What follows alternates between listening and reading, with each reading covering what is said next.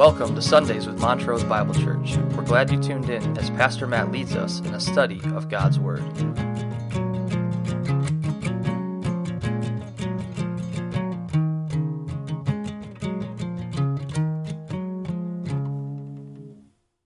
This morning we continue our sermon series from the book of Matthew, moving ever closer to that most climactic moment in all of history, the crucifixion of Christ. Last time we studied the gospel together, we broke bread. As we remember, Jesus' final Passover and the disciples' first communion. Now, as the group leaves that banqueting table, they follow Jesus to the Mount of Olives one more time, where we all struggle to determine the will of God. For the purpose of our study this morning, I'm going to assume that most of us are somewhat familiar with the narrative that follows. That as they head out to the Garden of Gethsemane, we see the denial of Peter foretold, the forsaking of the Father predicted, the betrayal of Judas finalized, the arrest of the mob achieved. We will rehash some of that story as we continue. But rather than focus solely on what happened historically in those moments, I'd like us to consider what it tells us about our Savior and how each of us should respond. To begin, we must consider just what the disciples were facing that fateful evening, because in that there is a challenge for us all. It's described in Matthew chapter 26, verse 30 through 32. If you'd like to turn there in your Bibles with me. Matthew chapter 26, beginning in verse 30. After singing a hymn, they went out to the Mount of Olives. Then Jesus said to them, "You will all fall away because of me this night. For it is written, I will strike down the shepherd, and the sheep of the flock shall be scattered. But after I have been raised, I will go ahead of you to Galilee." Now, once again, Christ tells his followers about his impending death and subsequent resurrection. The shepherd was going to be struck down in just a few short hours at this point, and then 3 days later he would be raised to life again. Of course, this has already been revealed to the group any number of times. But as he speaks here, Jesus' voice has a much greater sense of urgency, a greater sense of immediacy, a greater sense of conviction. And yet, this is much more than just a final prognostication. This is a notice, a caution, a warning for all who intend to follow after the Lord Jesus Christ. For his disciples in first century Jerusalem directly, and for his disciples in the 21st century as well. In verse 31, Jesus said to them very plainly, "You will all fall away." Now the words "fall away," which appear in most of our English translations, come from the Greek skandalizo, which literally means to stumble over something, to fall into a trap, to trip up somewhere along the way. And we hear the words "fall away," and we immediately think of losing our faith in apostasy. But that is not what Jesus is saying here. Oh, he is telling every single one of them that they will stumble, that they will falter, that they will misstep as they wrestle with the reality of Christ's crucifixion. And while I'm sure that was a very difficult thing for them to hear, it would most certainly ring true for the disciples in the garden and for God's people today. You see, even the most well-intentioned of believers struggle at times with their faith. They act in a manner unworthy of the gospel. They venture off the given path. Now, some of you may have walked in here this morning thinking, I'm the only one who wrestles with these things. But that's not true. Jesus uses the word all because it is a widespread, pervasive, collective problem that every one of us must address in our lives. And it seems that the situation the disciples were facing, with the loss of their master, that's when we are most prone to stumble ourselves. When we lack strong leadership. When we combat increased levels of persecution. When we find ourselves in the midst of a change. Or most critically, when we are feeling distant from Christ Jesus. Those are huge, monumental challenges that cannot be dismissed. Without a shepherd to lead, the sheep quickly go astray. As persecution intensifies, cowardice often takes its place. Dealing with change can be disorienting and cause us to doubt ourselves. And when we lose a sense of God's presence in our lives, in those moments, the struggle is at its worst. And so the question today is not if you and I will find ourselves in that kind of circumstance, but rather, how will we respond when that circumstance comes to pass? As we press deeper into the text this morning, we realize that all of the attempts of man fail to fix the problem. First, as we see in verse 33, rededicating your life, as we have come to call it, that is not the answer. Jesus said to them, you will all fall away because of me this night. But Peter said to him, even though all may fall away because of you, I will never fall away. Jesus said to him, truly, I say to you that this very night, before the rooster crows, you will deny me 3 times. Peter said to him, even if I have to die with you, I will not deny you. And all the disciples said the same thing too. Now, of course, this is not the first time that Peter has been so bold about his belief in Jesus. Back in chapter 16, Peter professed his faith for the first time, saying, certainly you are the Christ, the Son of the living God. And not only did he make that initial declaration, Peter made similar statements about his unparalleled commitment to the Lord before. He says to Jesus in chapter 19, I've left everything behind and followed you. I'll erect monuments in your honor. I'll walk on water even. I'm not going to fall away, Jesus. I am with you to the end. Well, who doesn't appreciate Peter's resolve? Now, he certainly meant well. Had the very best of intentions. You might say that his boasting had its own sense of honor and nobility even.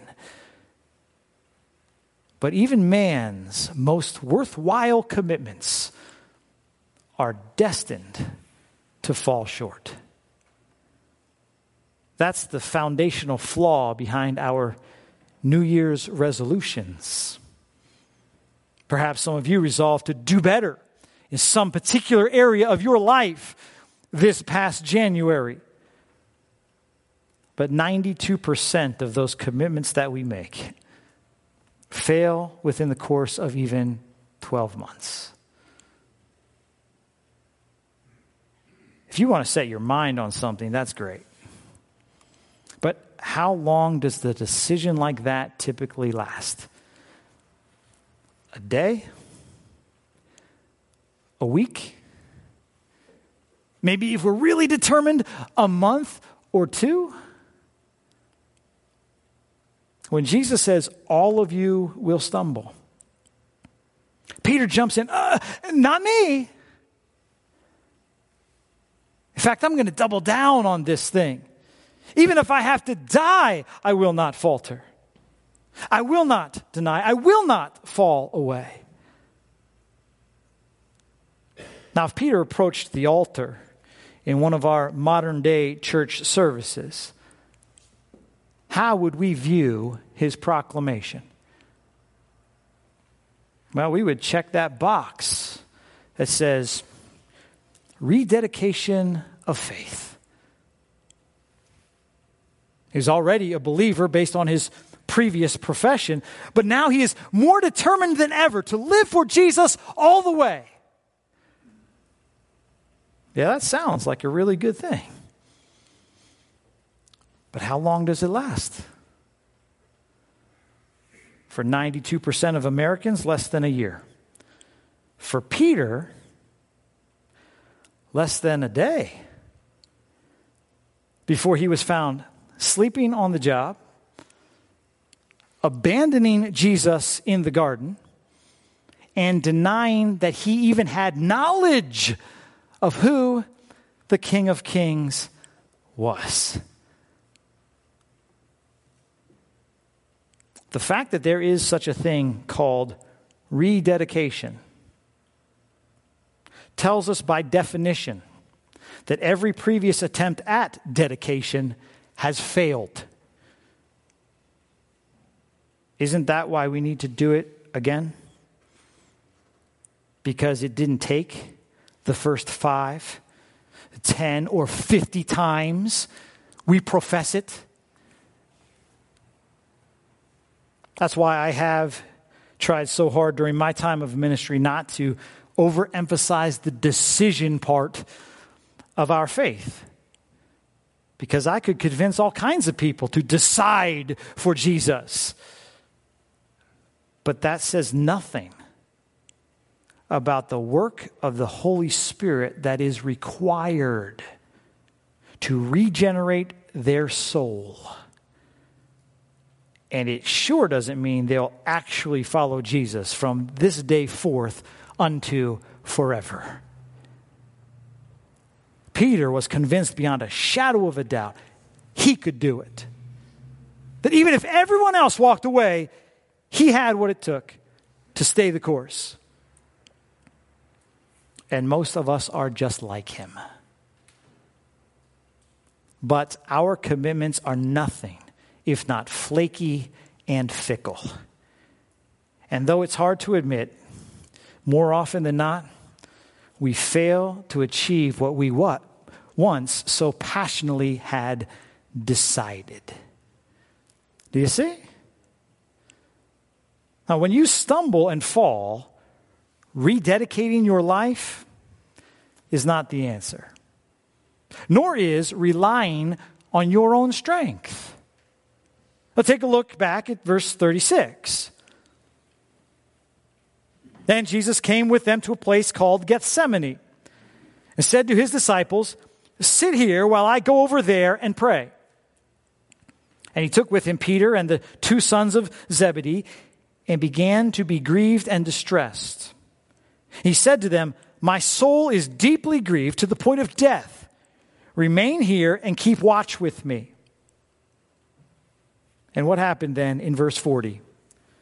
Jesus came back to the disciples and found them sleeping. He said to Peter, "So you men could not keep watch with me for 1 hour? Keep watching and praying that you may not enter into temptation. The spirit is willing, but the flesh is weak." He went away again a second time to pray, and upon his return, verse 43, Jesus again found them sleeping, for their eyes were heavy. And he left them again and went away and prayed a third time, saying the same thing once more. And then he came to the disciples and said to them, "Are you still sleeping and resting? Behold, the hour is at hand, and the Son of Man is being betrayed into the hands of sinners. Get up, let us be going. Behold, the one who betrays me is at hand." Now, one of the problems with making bold declarations is the self-assurance that often goes with them.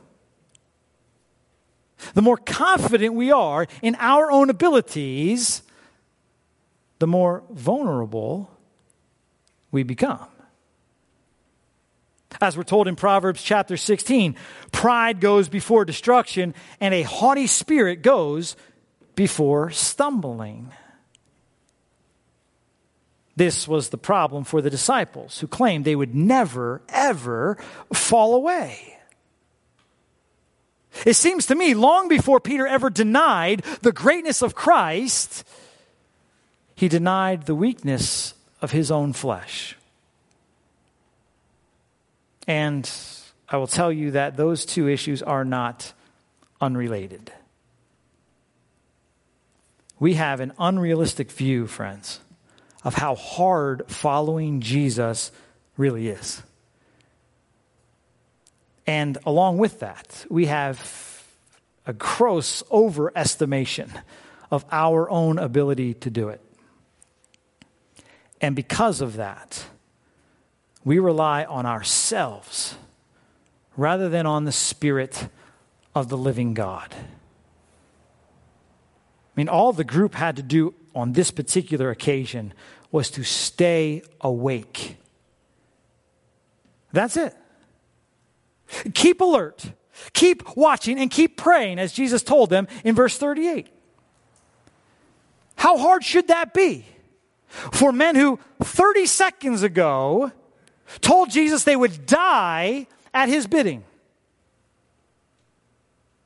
No, it should not have been such a challenge. But everything is a challenge when we trust in our own strength. That's what Jesus tries to point out to them when he says the spirit is willing, but the flesh is just too weak. The Apostle Paul seemed to understand that concept as he did his own wrestling many years later. For what I am doing, he writes in Romans chapter 7, I don't understand. I'm practicing what I'd like to do, but I'm doing the very thing I hate. For I know that nothing good dwells in me, that is, in my flesh. For the willing is present in me. Yeah, but the doing of good is not. That's the issue, isn't it? We want to be better disciples. We want to follow Jesus more closely. We want to give him everything that we've got. The willing is there. But the ability to follow through, that's where we are found lacking. The truth is, you can have all the want to in the world. But in your own strength, you don't have what it takes. Sort of flies in the face of our self-empowerment movement. Our self-sufficient mantra that we carry around so proudly and boldly in our culture. In your own strength, you don't have what it takes, period. Walk away from temptation. You can't do that. Avoid the trappings of evil? Forget it. That's way too hard. Apart from Christ and his Spirit, Scripture tells me I can do absolutely nothing. Well, nothing that is except stumble, stammer, mess up, and sin. Now, Luke goes on to explain the reason for their extreme weariness in the garden that night. It was not only fatigue from staying out a bit too late, it was also the sorrow and despair that came as they sensed Jesus with those same emotions in his final few moments on the earth. He was troubled. He was distressed. He was grieved by the things that awaited him. Emotions that obviously took their toll on the disciples as well. So on one hand, we might understand their slumber because of the turmoil that was in the air. And yet, aren't those moments of trial the very moments that should compel us to draw nearer to the Lord and lean in? Aren't those the moments when we must join with the psalmist in saying, "My flesh and my heart may fail, as they are failing now. But God is the strength of my heart and my portion forever." Yeah? Now, when we stumble and fall, friends, rededicating your life is not the answer. Relying on your own strength is not the answer. Nor is rising up against your enemies going to get you back on track. Take a look now at verse 47. While Jesus was still speaking, behold, Judas, one of the 12, came up, accompanied by a large crowd with swords and clubs, who came from the chief priests and elders of the people. Now he who was betraying him gave them a sign, saying, "Whomever I kiss, he is the one, seize him." Immediately Judas went to Jesus and said, "Hail, Rabbi," and kissed him. And Jesus said to him, "Friend, do what you have come for." Then they came and laid hands on Jesus and seized him. And behold, one of those who were with Jesus reached and drew out his sword and struck the slave of the high priest and cut off his ear. And Jesus said to him, "Put your sword back into its place. For all those who take up the sword shall perish by the sword. Or do you think that I cannot appeal to my Father, and he will at once put at my disposal more than 12 legions of angels? How then will the scriptures be fulfilled, which say that it must happen this way?" At that time, Jesus said to the crowds, "Have you come out with swords and clubs to arrest me as you would against a robber? Every day I used to sit in the temple teaching, and you did not seize me there. But all this has taken place to fulfill the scriptures of the prophets." And then all the disciples left him and fled. Although Matthew does not reveal his identity to us, John says the one who drew his sword was indeed Peter. Again, the most impulsive member of the apostolic group. With those same good intentions, he comes to the defense of Jesus by striking at the head of his captor. He misses slightly and catches the ear, but I suppose Peter would be willing to take them piece by piece if that's what we're called for. And still, Christ was not impressed, offering a rather stern rebuke when he says to Peter, "Put the sword away. That's not the way to prove your faithfulness. That's not how this is going down."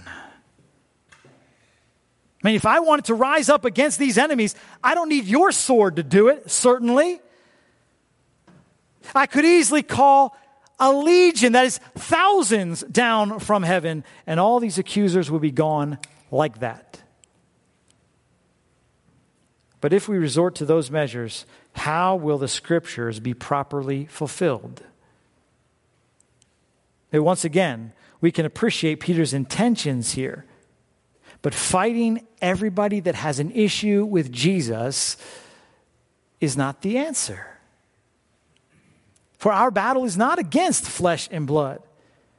It's against the rulers, against the powers, against the world forces of this darkness. It's against the spiritual forces of wickedness in the heavenly places. That slave Malchus who grabbed a hold of Jesus' wrist, the battle is not with him, nor is it with those scoffers today. Those skeptics that we come across, those blasphemers yelling who knows what out in the streets. Even though their attacks are filled with hatred and wickedness, we do not repay evil with evil. Instead, hard as it may be, we are supposed to give a blessing. Isn't that the right scriptural response? Sometimes you got to stop fighting and trust that God already has this thing under control. That's what Peter had to learn in the garden. Man, put down the sword already. The kingdom is not won that way. No, I will go peacefully to my accusers, Jesus told him. I will let them mock and scorn, because that's the way my Father has decreed it. And so that should be our perspective in these kinds of matters as well. Reminds me of a conversation that Ryan and I had with Pastor Eliezer as he was in last time from Liberia. After sharing some of our struggles and our attempts to fix what was wrong, he quoted the Lord's words to Zerubbabel, saying, "Not by might, nor by power, but by my Spirit, says the Lord of hosts." That's it, friends. Even as Jesus was facing the biggest struggle of his earthly life, he knows that flexing our muscle and fighting everyone who does us wrong is not the solution. It's not by might, nor by power, but by my Spirit, says the Lord. Yeah? Rededicating your life, it's not the answer. Relying on your own strength, it's not the answer. Rising up against your enemies, well, that's not the answer either. No, because we are so prone to stumble, as Jesus makes clear, the only response that makes any sense is that we would resign ourselves to the will of God. Take a look back now at verse 38. Jesus, being terribly troubled and distressed, said to Peter, James, and John, "My soul is deeply grieved to the point of death. Remain here and keep watch with me." And he went a little beyond them and fell on his face and prayed, saying, "My Father, if it is possible, let this cup pass from me. Yet not as I will, but as you will." Most of us could likely quote this prayer of Jesus, having heard it any number of times before. And yet, is it possible that we do not fully appreciate what Christ was facing as he makes this petition? Now, Jesus is said to be troubled, distressed, and deeply grieved at this hour. Emotions that, for the most part, were unknown to the Son of God during his eternal existence. Why is Christ so distraught here, then? That Matthew would describe him as being in agony to the point of death. He's still God, with complete control over every situation, with absolute authority, power, wisdom, and might. What could be so distressing? Did he fear the physical pain of the crucifixion? Was he saddened that his earthly life was about to end? No, his grief was fueled first and foremost by the horrifying recognition that he would soon become the bearer of sin and the object of divine wrath. That despite his perfect life, he would have to answer for every crime, every malice, every injury, and every evil that was ever known to the world.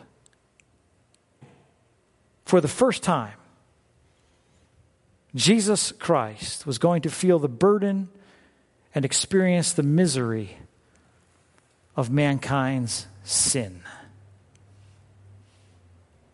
Yeah, we talk about the cross, and we point to the cross, and we wear crosses around our neck, but most of us have little comprehension of what actually took place there. See, the Father and the Son were in perfect relationship with one another as members of the Holy and Blessed Trinity. Complete union in the Godhead for all of eternity past, just as it was supposed to be. And yet, while hanging on the cross, we hear the Son cry out, "Father, Father, why have you forsaken? Why have you deserted? Why have you abandoned me in this hour?" What happened in their relationship that caused that separation? Well, the same thing that causes us to be separate from God. Our sin. Scripture tells us that Jesus, who knew no sin, became sin on that cross, that we might be reconciled back to the Father. So as he takes on our iniquity, understand, friends, he's the one then who's pushed away. He's the one kept at his distance. He's the one who was rejected, that those who were once far off, like you and you and you and me, might now draw near. Getting the picture of how this works. That's the horror that awaits Jesus. The cup of wrath that he must drink. Wholly unfamiliar with separation from the Father. It's no wonder he wants that cup to pass. It's no wonder he calls on God, who controls all things, to perhaps accomplish the plan in a different way. Remove it from me if possible, he says. But if not, then your will be done. As John MacArthur has said, Jesus ultimately knew that the cross was essential to the redemptive purpose of God. And so he surrendered himself entirely to the Father, willingly becoming obedient to the point of death, even death and desertion on a cross.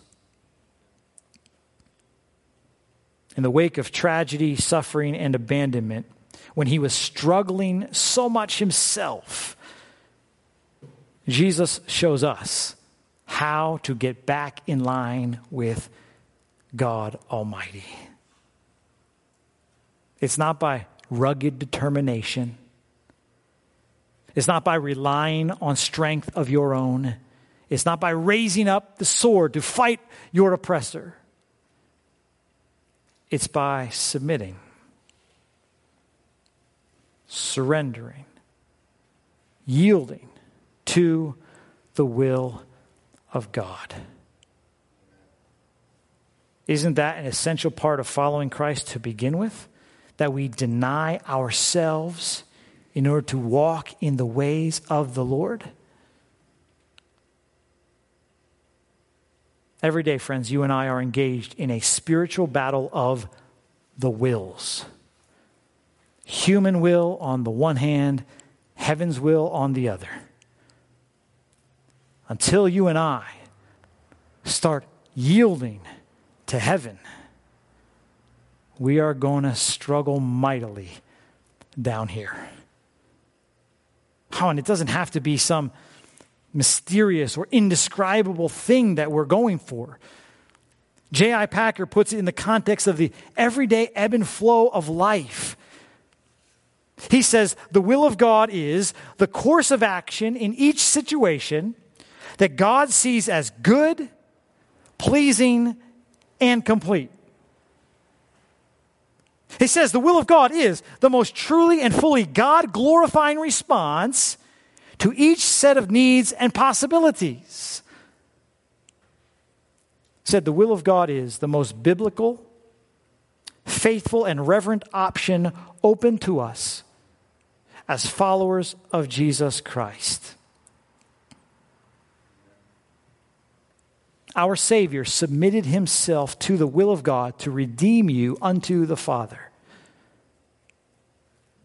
It's time you submit to the will of God in your life, that he might complete that glorious work that he began. Let's pray together. Heavenly Father, we are thankful for the opportunity to come and gather. It is a tremendous grace of yours that your people can come together. Consider your greatness, your splendor, and your worth. And my prayer, Lord, is that we have done that rightly this morning. That with humble spirits and contrite hearts, we have exalted you to your rightful place of honor and glory. And Lord, I pray that that would not be a spirit that we adopt for an hour or two a week as we gather. But Lord, that you would wash that over us. That we would understand the incredible limitations of our flesh. The weakness that we carry around because of sin. Our inability to take even one step closer to you in our own strength. Help us to recognize that. Lord, not as a matter of discouragement, but Lord, that we would learn to look in the right direction. That we would adopt a strength not of ourselves, but from you. Now, Lord, I pray through the power of the Holy Spirit working among us and in us, that you would uphold, that you would encourage, that you would strengthen, that you would allow us to follow after your Son, the Christ. We must do it. We can't do it on our own. We're desperate for more of you. Accomplish this work by your power and your strength, and help us to partner well with you in our response.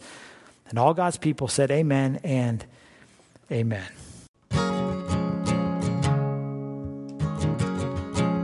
We trust you were challenged by the word of the Lord and invite you to join us again. If you'd like to learn more about our ministry in Montrose or want to connect with Pastor Matt, come worship with us at 9:30 every Sunday along Lake Avenue